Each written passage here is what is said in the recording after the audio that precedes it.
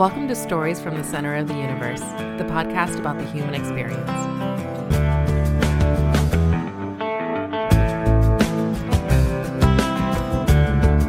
Mary Crutchfield, welcome to the Center of the Universe. Thank you. Thank you for having me. No, this is great. I should mention we connected. You work with one of my neighbors, Sonia McFadden. And I said, Sonia, I'd really love to talk about mental health. She said, well, you can't have me on before you have Mary on. Oh, that was sweet of her. Yeah. So she connected the two of us, and you and I had a chance to catch up, I guess, 2 or 3 weeks ago. And here we are. Here we are. Yep. Yeah. No, I was glad that she passed you along to me because I am a huge advocate for mental health, especially in Hampton Roads. So this was perfect. And you are quite serious because I see you've got a very serious microphone there. I am serious. Thank you. Why do you have such a serious microphone? Well, I just bought it because I'm actually going to be doing like a mental health vlog. And it's the first mic I had, and it was way bigger than I anticipated when I got it. That's perfect. It looks very professional. That's great. Thank you. I guess we should start at the beginning. Where were you born? So I was born in Trenton, New Jersey. And I was born to my mom and my dad, obviously, but my mom is a dietitian. My dad's a pastor, United Methodist minister. And we started out, in New Jersey, but lived in a tiny little borough somewhere. I don't remember a lot of that when I was that little. And so how long did you live in Trenton or that area? I lived there till I was about 7 or 8 years old. And then we ended up going overseas. We started out in Kenya. My parents were missionaries, so they ended up, they said that they got a calling from God, and so they decided that they were going to move us over to another continent. A very different continent in terms of socioeconomics, in terms of how the rest of the world viewed that part of the world. But we'll come back to Kenya in a second. So my wife's from Northern Jersey. Trenton, okay, I guess, is considered somewhere between Central and Northern Jersey. Do you have memories of Trenton or that area? Not particularly, outside of just we were in this tiny little area, and I'm pretty sure that it was small. I think it was called Groveville, and then later Hopewell. And I know we went back to it later at one point when I was in 6th grade, but it was a very tiny little area, and my dad was the minister there. So we had a parsonage, and I have a few faint memories, like my mom and my dad decided to have a family come live with us that were in, it wasn't maybe it was witness protection. I don't know. It was something like that, where they were trying to home people that were in domestic violence situations. I remember that. Domestic violence plus witness protection. That's, there's a lot going on there. Yeah, there was a lot going on there. So I do remember having some people live with us for a while. You don't consider yourself a Jersey girl, it sounds like. No, not at all. I mean, I barely had any American geography, so I don't barely know anything about American. So you know Virginia Beach and the Hampton Roads area. Virginia Beach really well, yeah. All right, cool. Well, so at the tender age of 8, your parents and your younger brother go over to Kenya. Older brother, 1 year older. Older brother, 1 year older brother. I had it in my brain that he was 2 years younger. So older brother, do you have first memories of going to Kenya? Oh, absolutely. Yeah. So the time that we went over to Kenya, it was right when the Hutu and the Tutsi genocide was happening in Rwanda and Burundi. And we were stationed in Nairobi. We were at a Methodist ministry, kind of like hostel sort of hotel, and all the Rwandan refugees were there. And I had just learned a little bit of French in like 2nd or 3rd grade, and I knew just enough to talk to all the little kids. That's where we started. And the only playground they had there was like a metal playground. And the very first thing I did was went and busted my lip open on a seesaw and, trying to find medical care in Kenya.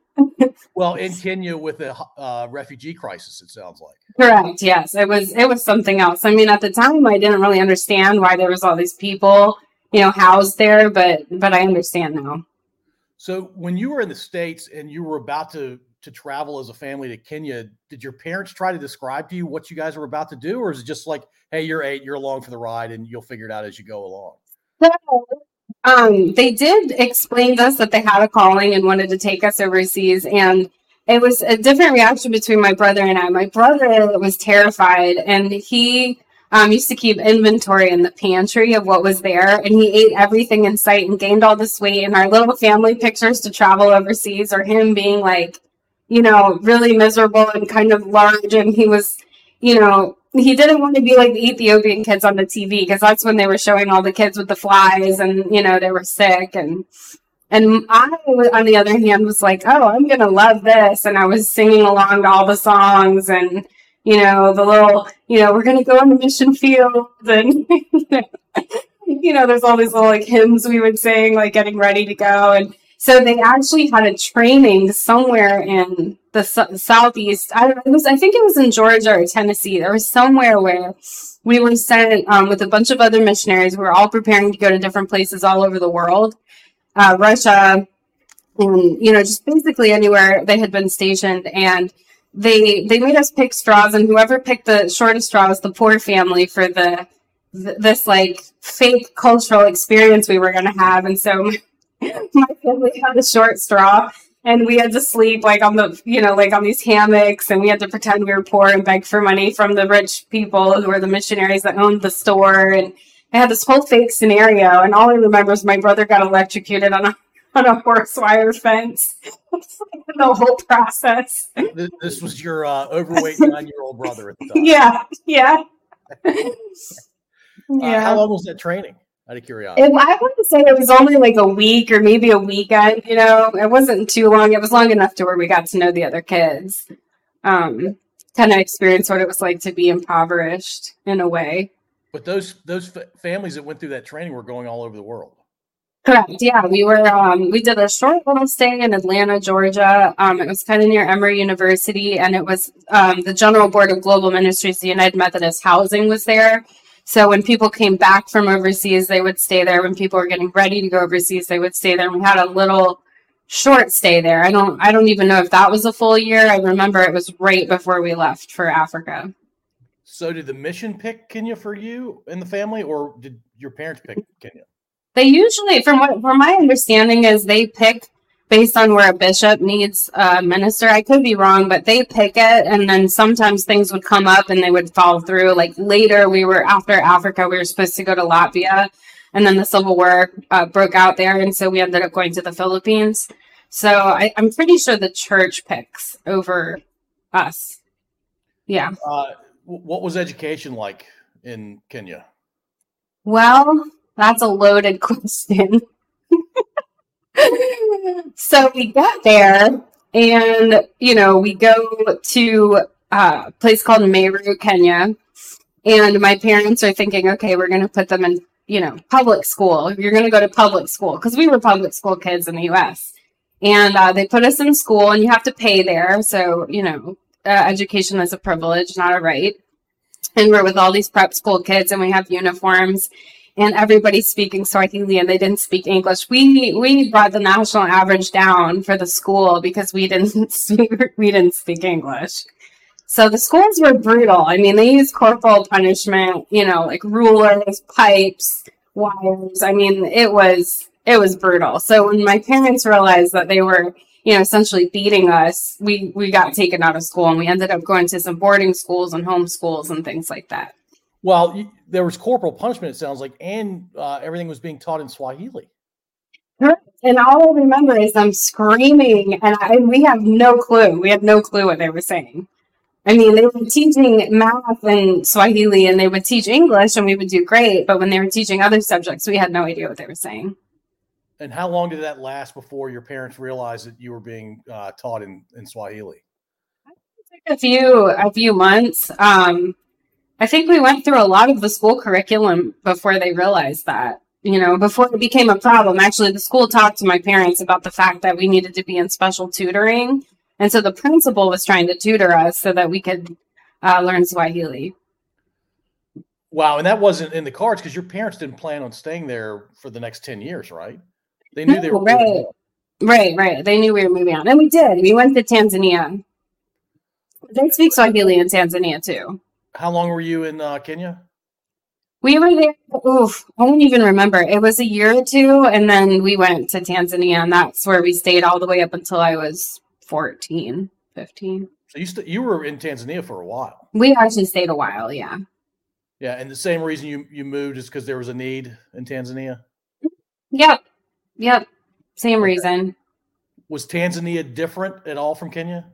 Oh, absolutely. We were near Lake Victoria, and it was a very, well, we moved around in that area. We ended up staying on a Swedish orphanage at some point, but we kind of moved around. It was a very small area. There wasn't a lot, we would call it maybe a village, when really it was like to them kind of a town, but there were, the water really didn't run except certain days out of the week. The electricity was only sometimes.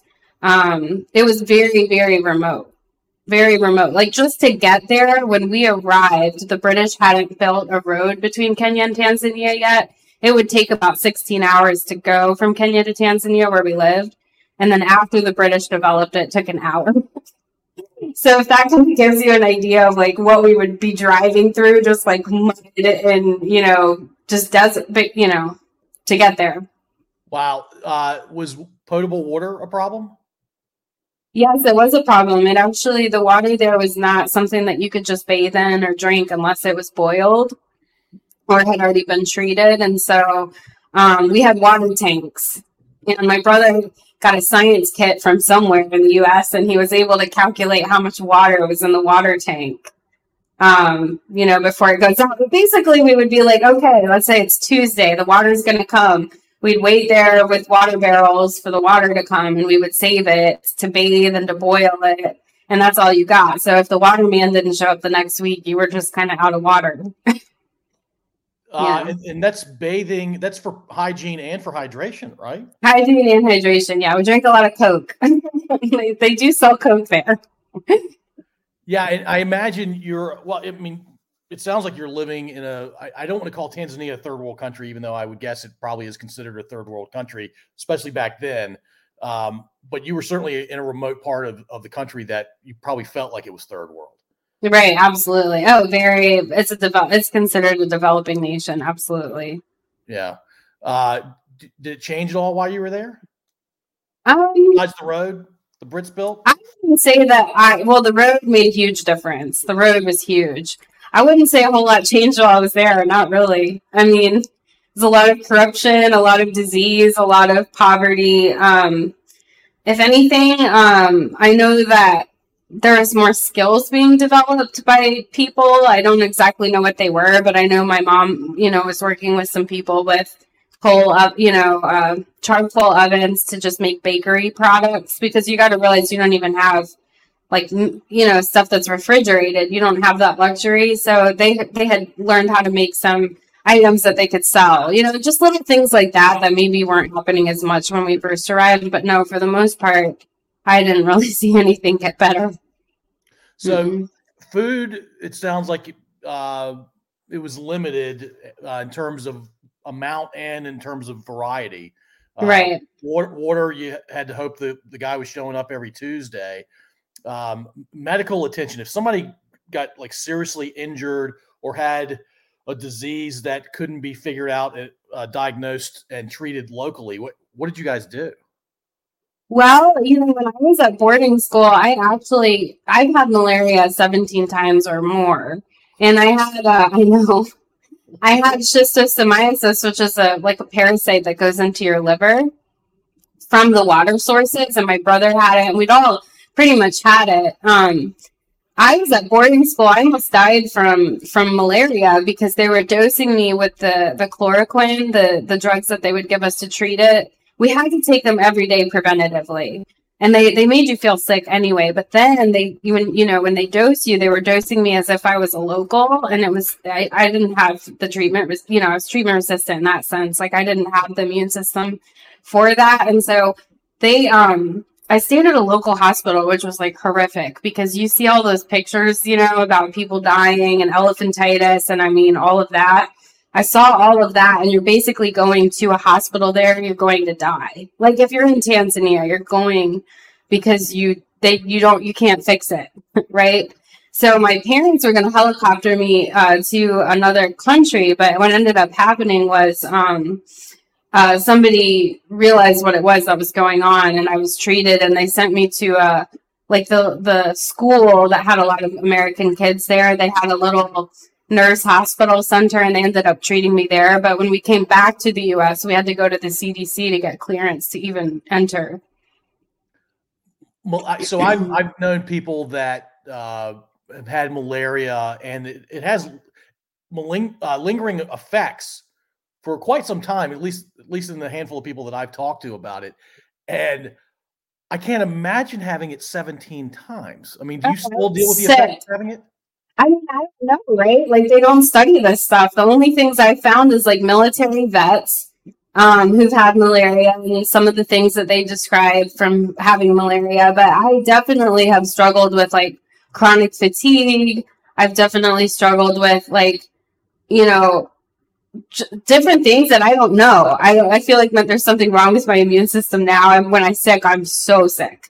Right. But I was sick so much of my childhood living over there because, I mean, we lived under mosquito nets and taking the preventative medicine. And I used to spit it out because it was gross. And I was a kid. I was like, I'm not taking that.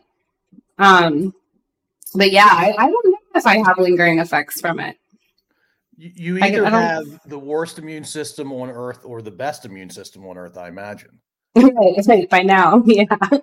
Malaria can't kill me. Nothing can. 17 times. Yeah. I mean, as far as I know, that's a record. But I imagine there are people that live in that part of the world that maybe have had malaria more. Live with it, I would say. I mean, it's just a part of life. Like, if you go out one night without a mosquito net, you can just get malaria. I mean, that's how easy it is. I mean, you pretty much want to live under a net when you're there. And there's no solution to it? Well, they came out with mosquito nets, which was huge. There was a huge push from people that weren't, you know, local to, hey, mosquito nets, hey, prophylactic medicine. They were using like quinidine shots when we first got there. They had more upgraded medicine by the time we left. There was a lot of that had improved. But no, because they don't spray, you know, they can't eradicate it. It just pools in the water. The only time I think it really was like alarming is when there was a strain of malaria that came through our area that caused encephalitis. That was scary. I never wanted to leave the house when I found out about that, you know. But yeah, I mean, people got sick. I remember my dad got it once and he was delirious. He was saying weird things and we didn't know if he would make it. I mean, it's just bizarre. Yeah. I don't know which to ask you, encephalitis symptoms or malaria symptoms. Like right. It sounds like encephalitis is more severe if somebody can wrap their head around that. What are the symptoms of malaria and what do you experience generally when you have it? Well, I just remember like my eyes were yellow from being jaundiced, my liver, you know, things like my organs just at some point were not really processing anything, including the medicine. I had chills. I was like shaking. I basically had to lay down for days every time I got it. I really couldn't do anything. Wow. And so I guess the only way malaria is wiped from the face of the earth is if Africa and other parts of the world that are end up developing to the point where puddles aren't sitting around. That's right. Eradicate the problem that way. Right. And they have to take prophylactic medication, which, you know, people didn't have access to medicine. It's kind of like the healthcare system is similar to the education system. It's a privilege, not a right. You know, you had to have money to get treated. And so a lot of the infant mortality rate was high. People die at a younger age. And then, you know, you have sickle cell disease, which somewhat prevents people from dying from malaria. But I obviously don't have sickle cells, so that didn't help me, you know. Yeah. Do you feel like you got a good education in Central Africa? I think that a mix between all of the different education I got there, because some of it was British based. I actually had a pretty firm foundation in everything except geography and math. So if you ask me about geography, I have no clue in the US. And if you ask me about math, it's a struggle. Like I had to do tutoring forever to try to catch up because we skipped schools a lot. So I was always trying to catch up in math.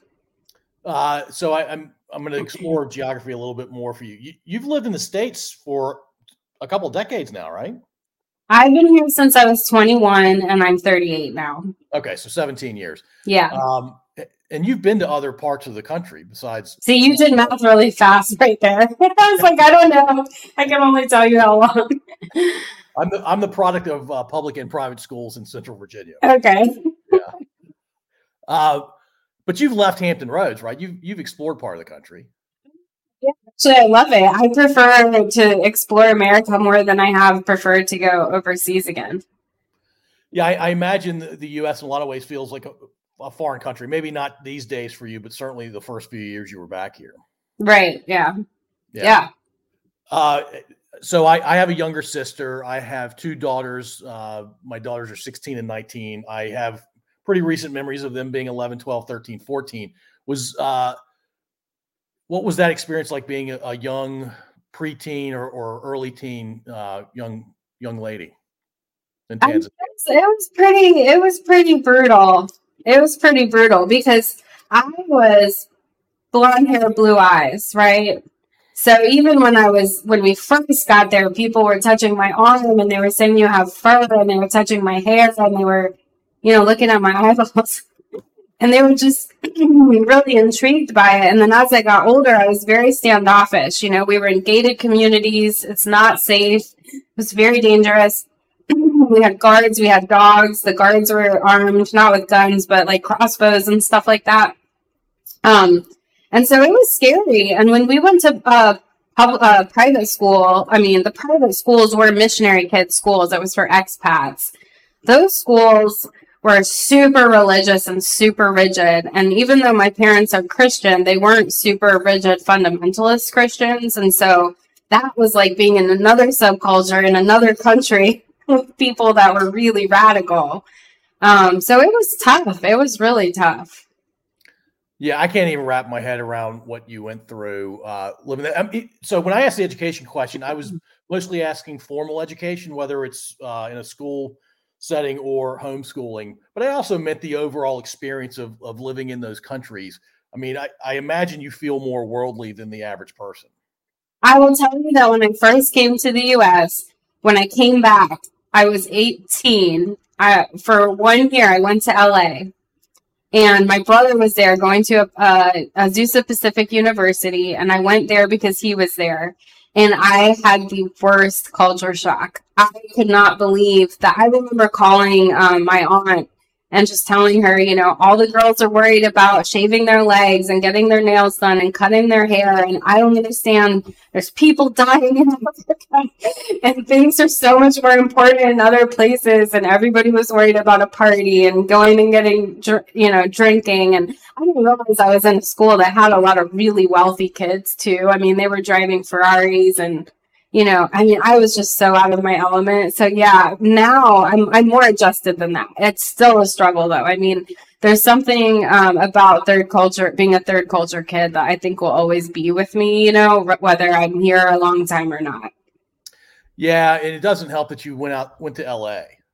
Right. Worst place to go. Looking back, I'm like, when I came to Virginia, I love it and I never left. So yeah, Virginia still would have been a culture shock, but not the extreme that LA had to feel like. No, the culture shock here was there was no one anywhere. Like, where are people? Nobody's walking on the streets. Nobody's talking to each other. It's only inside. It's cold. Like, where is everyone? Where are the vendors? Where are the places where you go to buy food? You have to go to these massive supermarkets and there's stuff everywhere and you're just looking at consuming stuff. That was what it was here in Virginia. Yeah, so we had a guy named John Dowell. He was a South Sudanese lost boy. He was featured in a documentary maybe 18 years ago. And his experience, he grew up, he was born and raised in what was Southern Sudan at the time. And he said his first time going to the grocery store was like he thought he was on a different planet. The doors opened automatically. There was an entire aisle dedicated to cats and dogs. Now, you were 8. You don't remember a lot of being. I remember that, though. Tell me about that. What was that experience? We had a similar experience. I would get picked up. We'd fly into Atlanta. We'd get picked up by our relatives who were fairly wealthy. They had these big, Land Rovers or Range Rovers or, Ford Expeditions, like huge cars, and they'd take us down these big highways and they would ask us what we wanted to eat and they'd bring me donuts. And I love donuts because of that. It was the one thing I always wanted donuts when I was in Africa. And so when I get back, they'd have dozens of donuts like sitting around, and then they'd take me to the store. And one time they took me and told me to go pick out cereal. And I was there for like 20 minutes and they came back and they were like, what are you doing? I don't, like, where are those like cornflakes? Like, that's the only thing they had in Africa was cornflakes, I was like, I don't know what this is. It's too much. It was too much. It was overwhelming. And to this day, when I go in large stores, I'm like, it's just weird.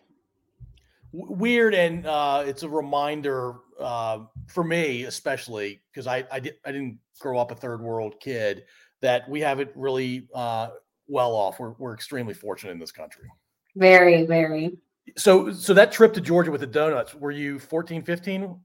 Well, we have what we called furloughs. So every 4 years, you were allowed to come back to the United States. For some missionaries, they would come back and they relied on the money that they raised during that summer or that year to be able to go back. For my parents' mission, they got paid regardless, but they did spend the entire 6 months of our furloughs back home raising funds. So they would travel all over the U.S. and I would stay with relatives.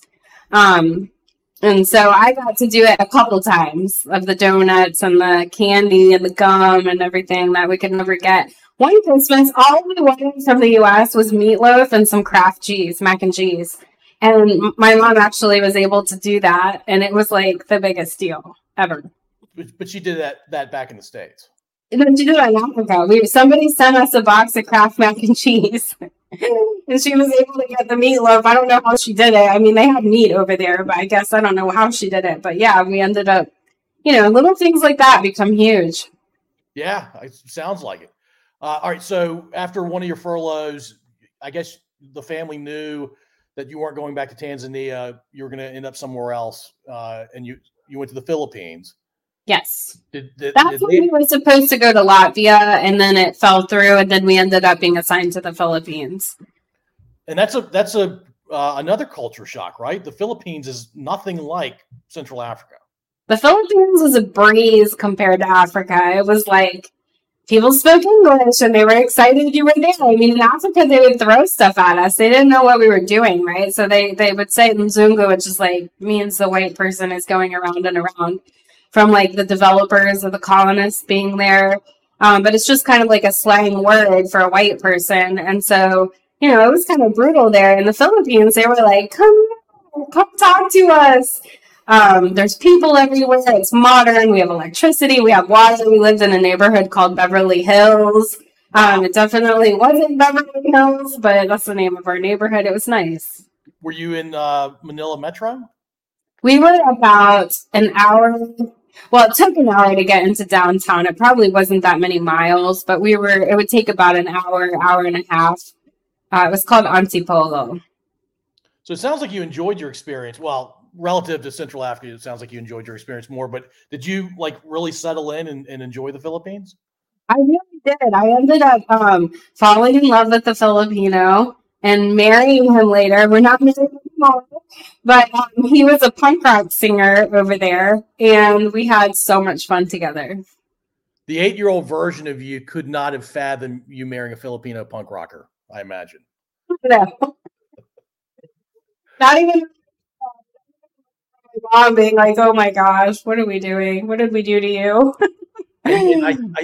I think you were pretty young, right? Yeah, I decided, so I came back to LA when I turned 18. My parents left and went to Taiwan.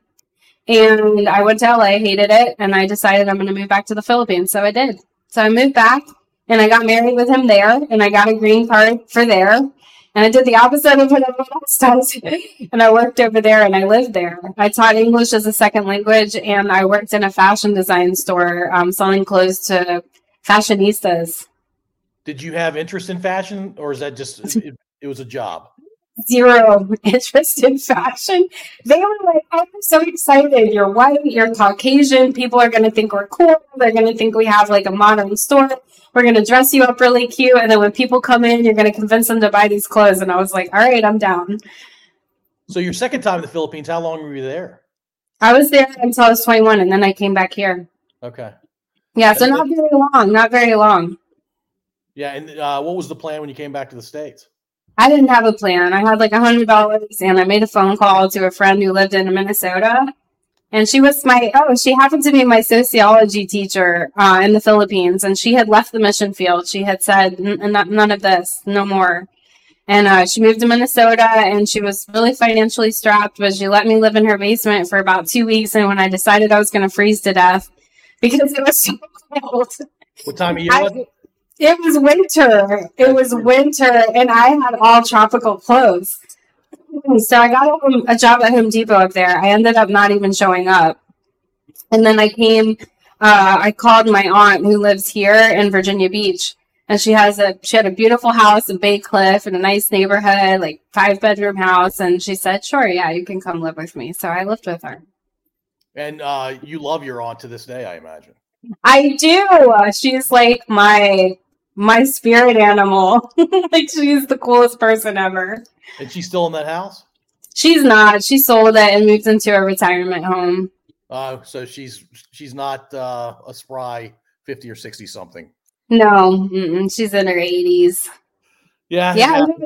She raised me late for her. For her, that was late. Yeah. So settling in Virginia Beach, I guess it had to be weird for the first. I don't know how long was it weird for? I tell people when they relocate, based on my personal experience, anecdotally, it takes a good 5 to 10 years to totally integrate. That's how long it took me, because I actually worked down at the oceanfront as my first job. So they wouldn't let me be a waitress because I couldn't count money, but they let me be a hostess. And these people who live there, all the students that come on their visas, their student visas, they're from Kazakhstan and Bulgaria, and, they actually befriended me, and they taught me how to pump my gas and how to write checks and how to do all these, basically maneuver without a car, without a cell phone. I didn't have anything. They taught me all of that. And it went from like that to going to an HBCU. I went to Norfolk State for my associate's degree. That whole culture taught me a lot. I mean, it took me so much time until I went job to job to job to job, and I'm like, okay, I have my footing. I know who I am now in this community. I can't think of somebody who's lived a more varied, and the word diverse is overused these days, but what a varied life. Yeah, it is. It feels like 1,000 years. Maybe I'm tired. Sounds like some lows for sure, but it sounds like you overcame a lot too, and I imagine it makes you a stronger person today. Yeah, absolutely. Yeah, the 5 to 10 years to integrate, that's for a third world person though, right? I think so. Yeah. I mean, when I was in LA, we did some studies. I got a job working for a Filipina who was a doctorate nurse practitioner, and she was studying homelessness in America, but she was also studying Filipinos that migrated here, and she found they were studying the term acculturation. We actually found in the research that she was doing that people actually, the longer they stay in a culture that's not theirs, the less integrated they become. So there's a piece to that I also feel, even though I'm not Filipino, is the longer I'm here, I still don't, I mean, I know who I am and I know my community and I know where I stand in that sense. But in terms of actually, like, you weren't raised here, you didn't have the same values. Like, I don't even think the same way, Do you think that will be true when you're in your 60s? I do think so. Yeah. So it sounds like something for the rest of your life. Right. And I don't know that that's necessarily bad, but I think the typical person wants to belong. Correct. Yeah. I mean, third culture kids have a lot of books and a lot of literature about that grief that comes along with not being in a specific culture, not belonging, not being a part. that's partly why I work in mental health, is because I did a video for my own website and basically explained like the number one thing that I believe in above all else when it comes to mental health is connection. I mean, I wouldn't have survived if I didn't have the Bulgarians and the Kazakhstanis and the Filipinos and the all the people at the HBCU. And I even lived with a military couple that said, hey, you don't have anywhere to live while you're in school. Come live in our house, And I mean, it was just incredible. I had so many people that like plugged me in everywhere. Were there any non-military Americans that helped you? There lived with an older guy named Rich. I don't even remember his last name, but he used to take a little 6-pack of beer and drink at a swimming pool every weekend. And he let me rent a room from him for $400 a month. And, I had this guy who I'm sure, now that I'm looking back, was definitely selling cocaine, but he sold his car to me for $500. It was a piece of crap, but it worked. And then he would fix it for free. And, I don't know. So many cool people that were just there. Yeah, I mean, that's quite the thing. Somebody who's using, did you say selling cocaine? Yeah, selling and probably using. I mean, now that I think about the places, like we went to a trailer park and there's a guy with a snake and a gold chain. I'm like, looking back, I'm like, oh my God, so I'm alive. I mean, my view, and this is stereotypical of somebody associated with cocaine use and selling, they're probably not going to do maintenance on the car for free, but it sounds like this guy did. Yeah, I mean, there's people that did so much for me. It was unbelievable. It was unbelievable. When I look back, I'm like, people help you when you're down. That's what I learned from it. Is like, I mean, I was never homeless. I was never on the street. I always had a place to stay. Somebody always let me live with them. I did a lot of bartering, like for services. I was a nanny for a while. I mean, I really was helped out by the people in this area. But you started your own company. How long ago did you start your? 5 years ago. And it's my impression is it's doing fairly well. Yeah, so I opened. It's called Leva Psychiatry, which is Swedish for to be alive.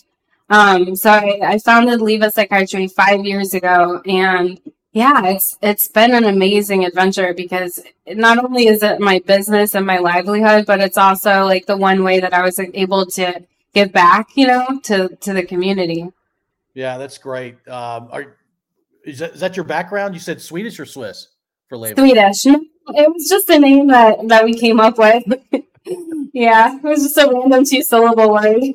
Well, it works for you. And you have a few folks working at, I'm saying Leva. Is it Leva or Leva? Leva. You have a few folks working there, right? How I do. I'll use Sonia as an example. How did you connect with her?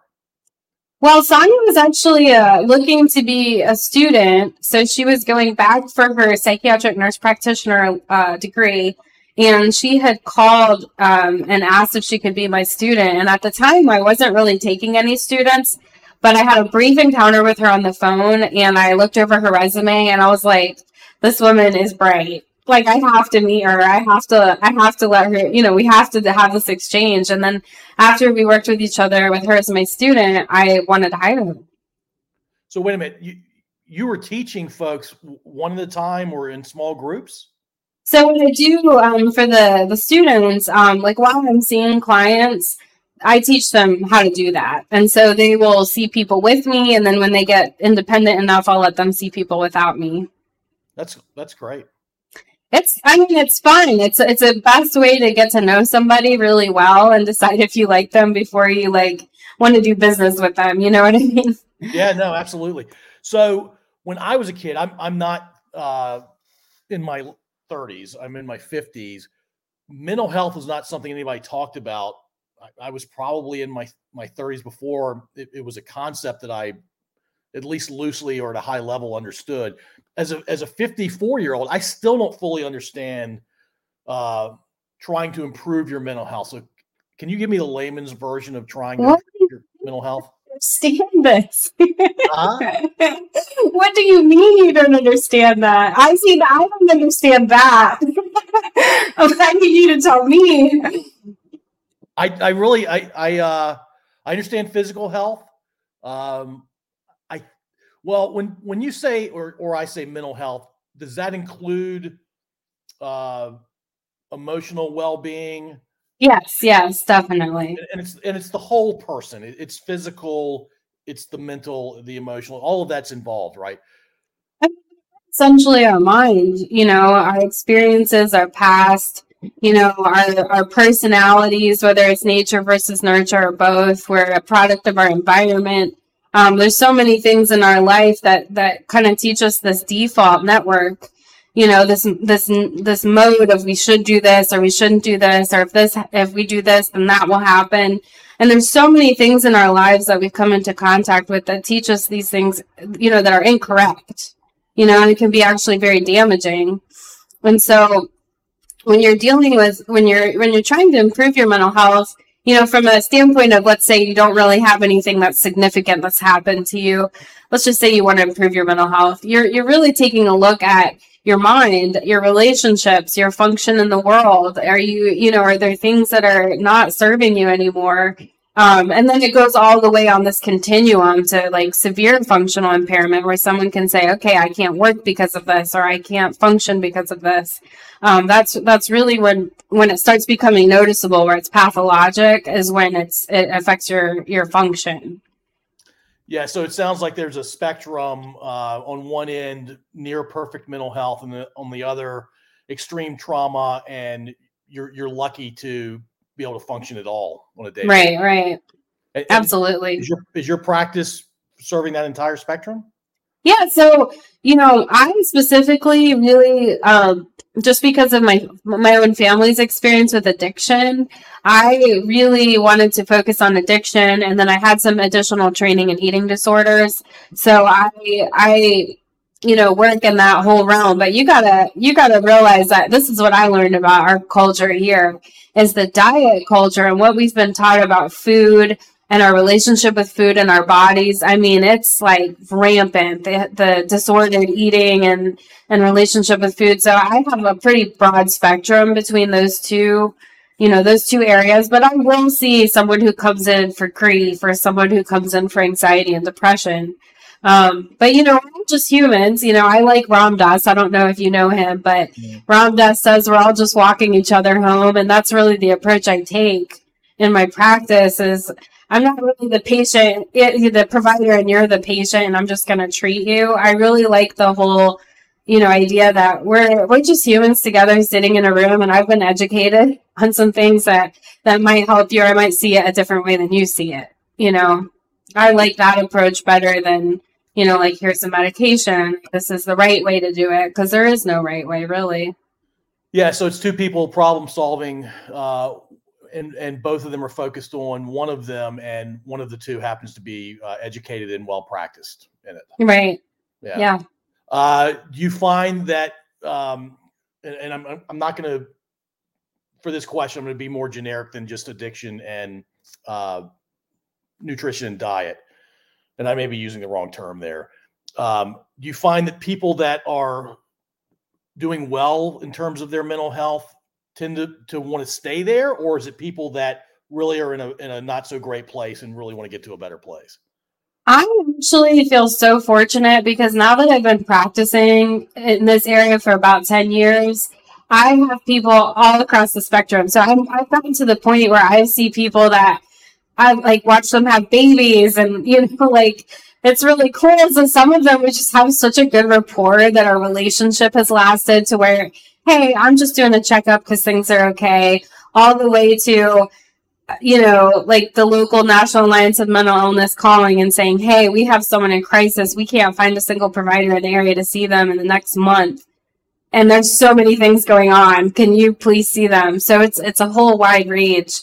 It's almost like emergency mode during COVID. I mean, it really, really impacted us. We were just nonstop crisis calls every day. I would say prior to COVID, it was very much more like routine maintenance with some new patients that had some complexity.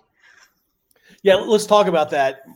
My guess is, and you alluded to it there, if not, you said it, like before the pandemic was declared, I imagine if I wanted to go see a mental health professional within a week or two, I could go see them. And if I had a real emergency, I could see them relatively quickly.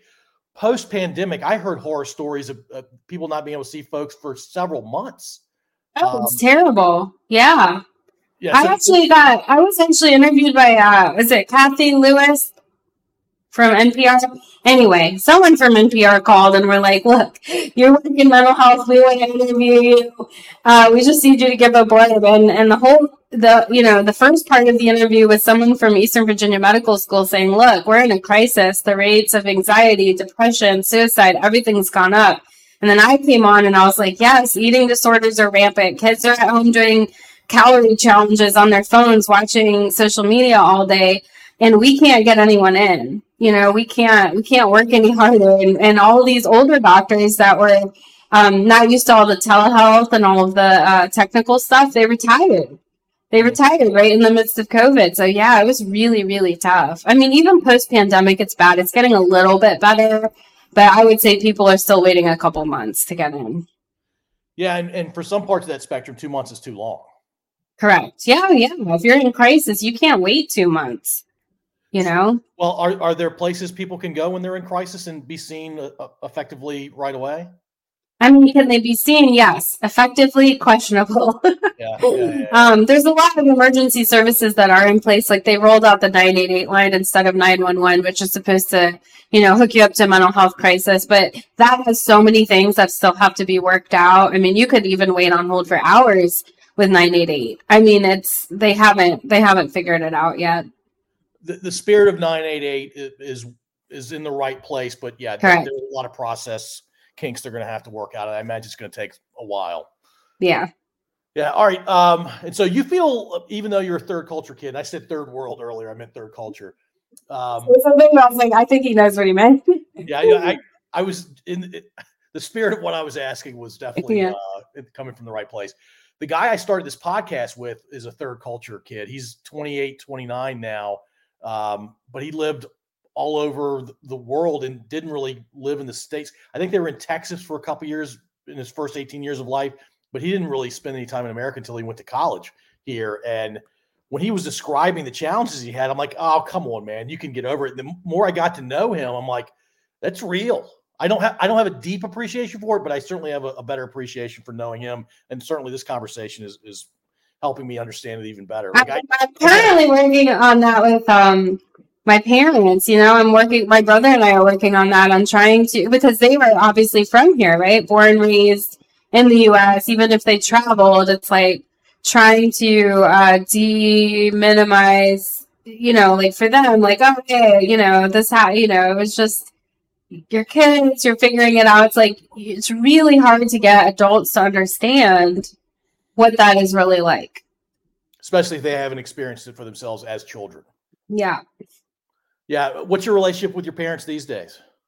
I mean, my parents live in Sandbridge, so they moved here to Virginia too. Okay. I love the area that they live, so I go see them. We're still navigating the waters of like, what is it like to live around your parents when I was in boarding school a lot and I didn't live around them. So we're still navigating those waters. Is your brother in the area as well? He is, yeah. He moved to Chesapeake. He's a videographer. It's kind of cool because he did all these narrative documentaries as a young adult so that he could help missionaries raise money or, tell a story about the amazing things missionaries are doing. But he ended up in his career becoming a videographer.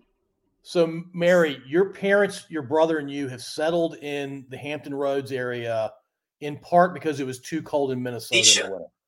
And you have an awesome aunt. Well, it literally was just because I came and never left. I came and I was like, after my husband left and we got divorced, I was like, I'm going to go somewhere. I don't know where I'm going to go. I'm going to go back to California because my brother's in California. And then I met someone else that I'm still with this much time later. We're not married, but we love each other.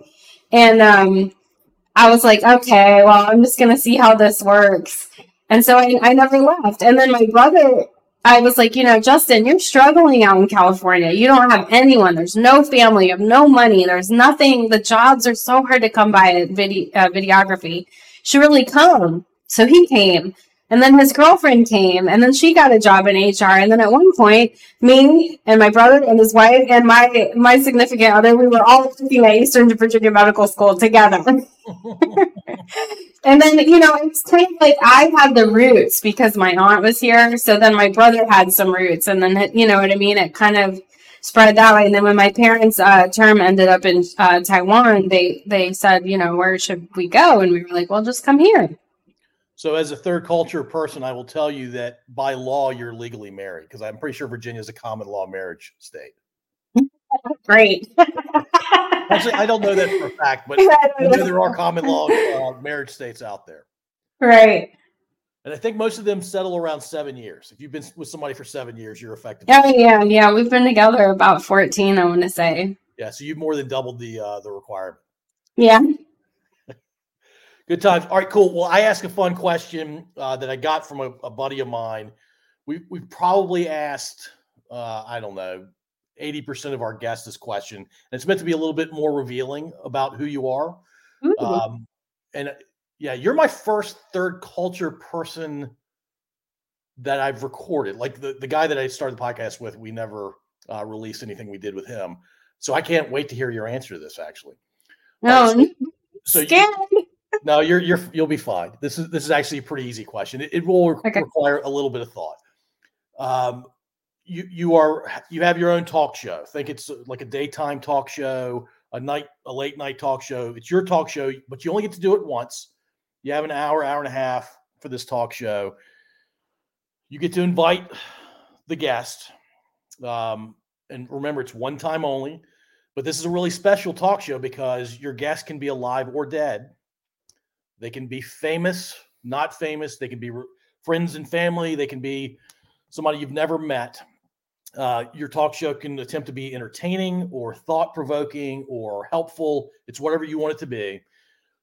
You're going to invite one female guest, one male guest, and a musical act. Who are your guests? Ooh, okay. Joni Mitchell is my musical act. All right. I don't know why, but I just absolutely love her. I grew up listening to her. The album Blue, and she sings the song about California and being homesick, and that's just like a solid song. And I would love to see her when she had the really high-pitched voice when she was younger. I think because I am like a huge proponent of advocate for third culture kids. I even have a friend opening up a whole nonprofit to try to help them transition.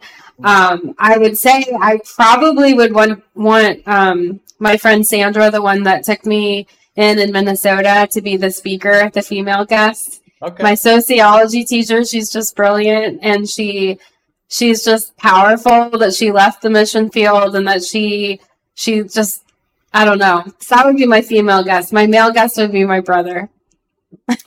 Okay. Yeah, because he doesn't speak enough about the things that he needs to speak about loud enough to a crowd. And he's so brilliant. Tell me more about his brilliance. I mean, he has this, have you ever met someone who's just really comfortable with who they are? There's no small talk and fake nuances, and there's no BS. It's just, that's who they are, and they're not even going to try to sell themselves to get a good job because they just know their work and they know they're good. That's the brilliance behind him. It's kind of like that indifference towards trying to be great. He's just great. He also is brilliant because I watched him do videos of me when I was 13, 14. He would film me in my mom's slip, with pearls being Celine Dion, singing, and I watched him go from that, getting a pre-made computer and camera, to building whole computers, building whole sets, building whole ideas, building people's vision and being able to do it. And it's just all right there, and he doesn't even talk about it. He doesn't even say a word. So he's truly brilliant, and he doesn't say a word about any of it. Yeah. Yeah. Yeah, I think that's what I think most people wish they were. At least that appeals to me.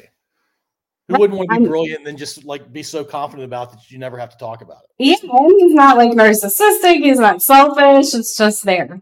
That's just the way he is. That's a beautiful thing. And if I could get him to talk about third culture stuff, like his experience, I think that would be really powerful too. Because, a lot of the males don't talk about it as much, I would say, as, me, females. If I talk to your brother, would it be like pulling teeth with him, or would he open up pretty quickly? He'd open up. Yeah, I think he would. Okay. Especially if you encouraged him. Yeah. Yeah. I mean, he's not like shy in that sense. He just is. I don't know. I don't know how to describe it. There's a word for that. There is a word for that. I can't think of it right now. But it sounds like if you ask him a question, he'll answer it. Yeah. Yeah. Got it. All right. So from a mental health perspective, somebody who is on the I don't want to say near perfect mental health, but they're in a good place. How would you describe a good place in terms of mental health?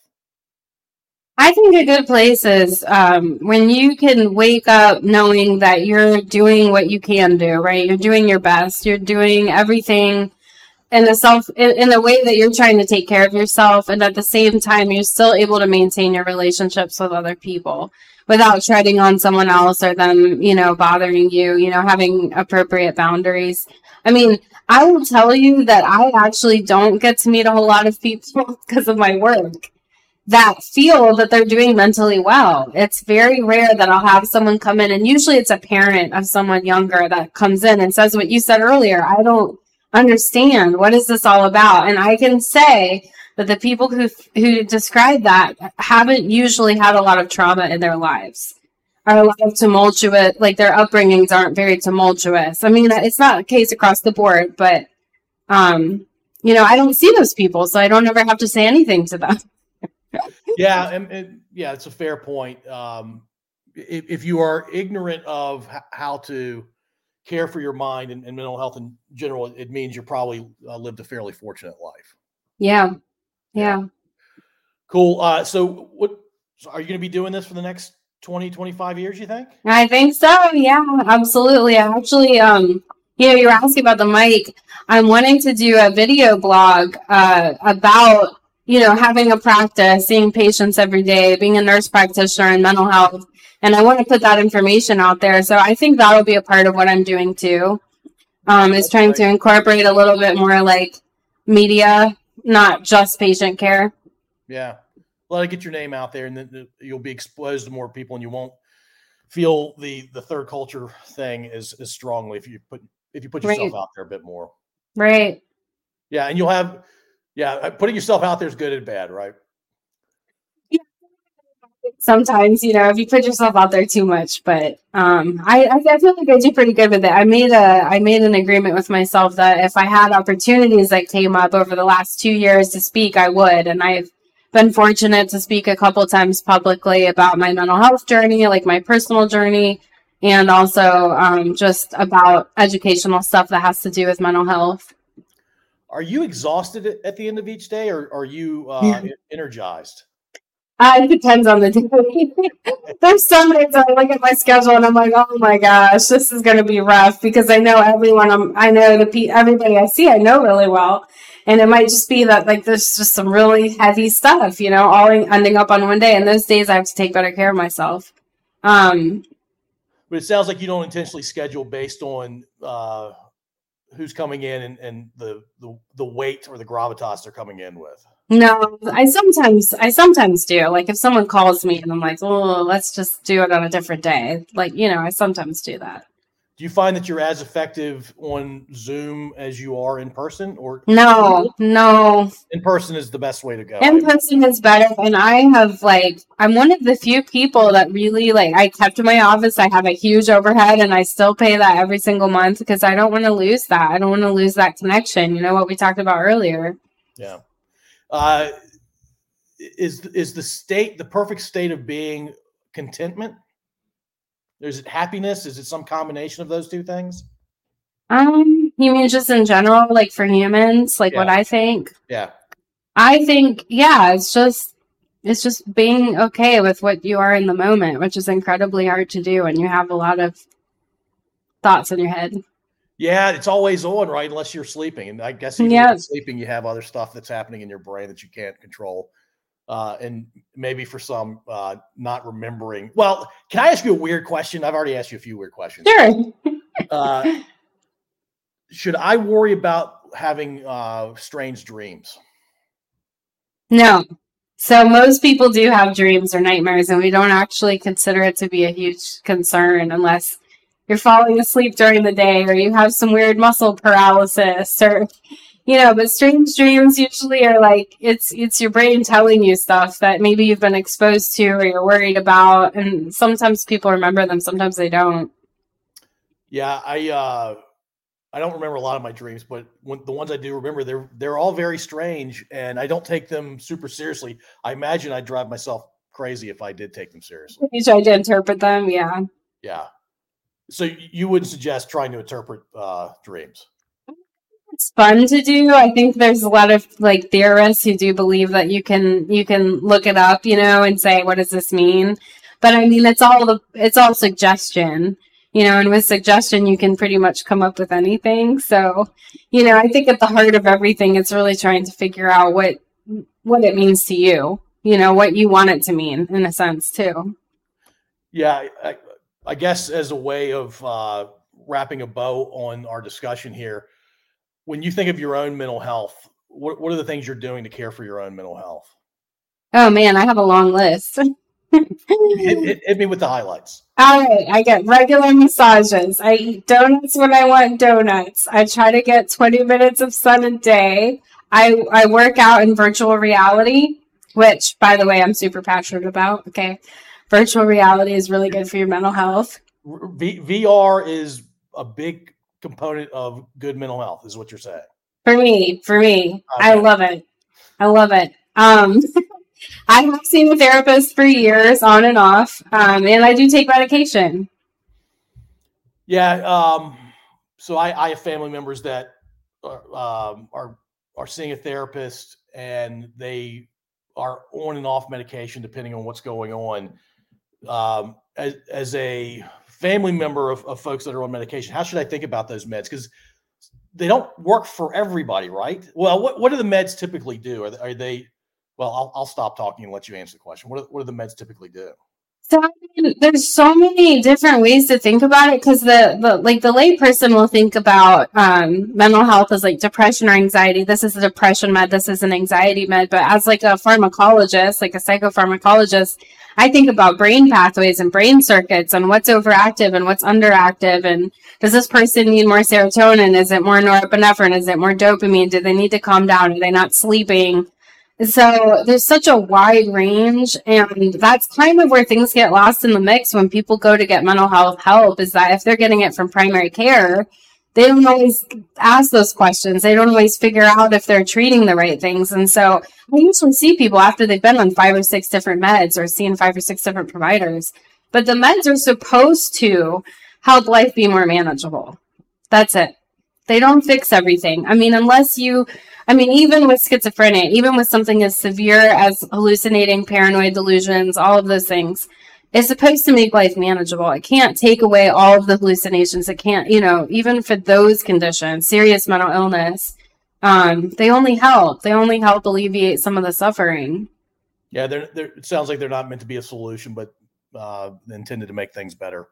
Much better, yeah, much more livable. I can say personally, from my experience, if I'm on the right medication, I feel like myself. I'm able to function in a way that's like healthy for me. And if I'm not on the right medicine, I'm struggling and I'm doing 2,000 things more than I should need to do just to get through the day.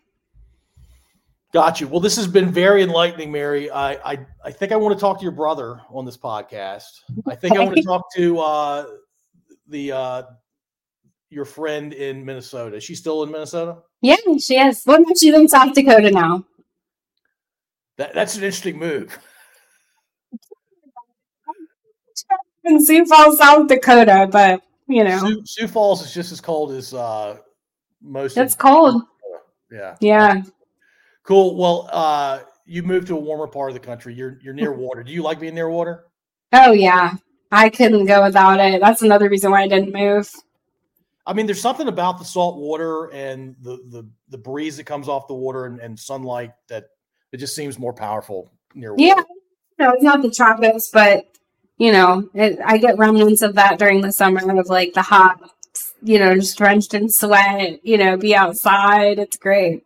Yeah, it's absolutely wonderful. Well, Mary, thanks so much for taking the time to talk with me. I'm glad Sonia connected us, and really appreciate it.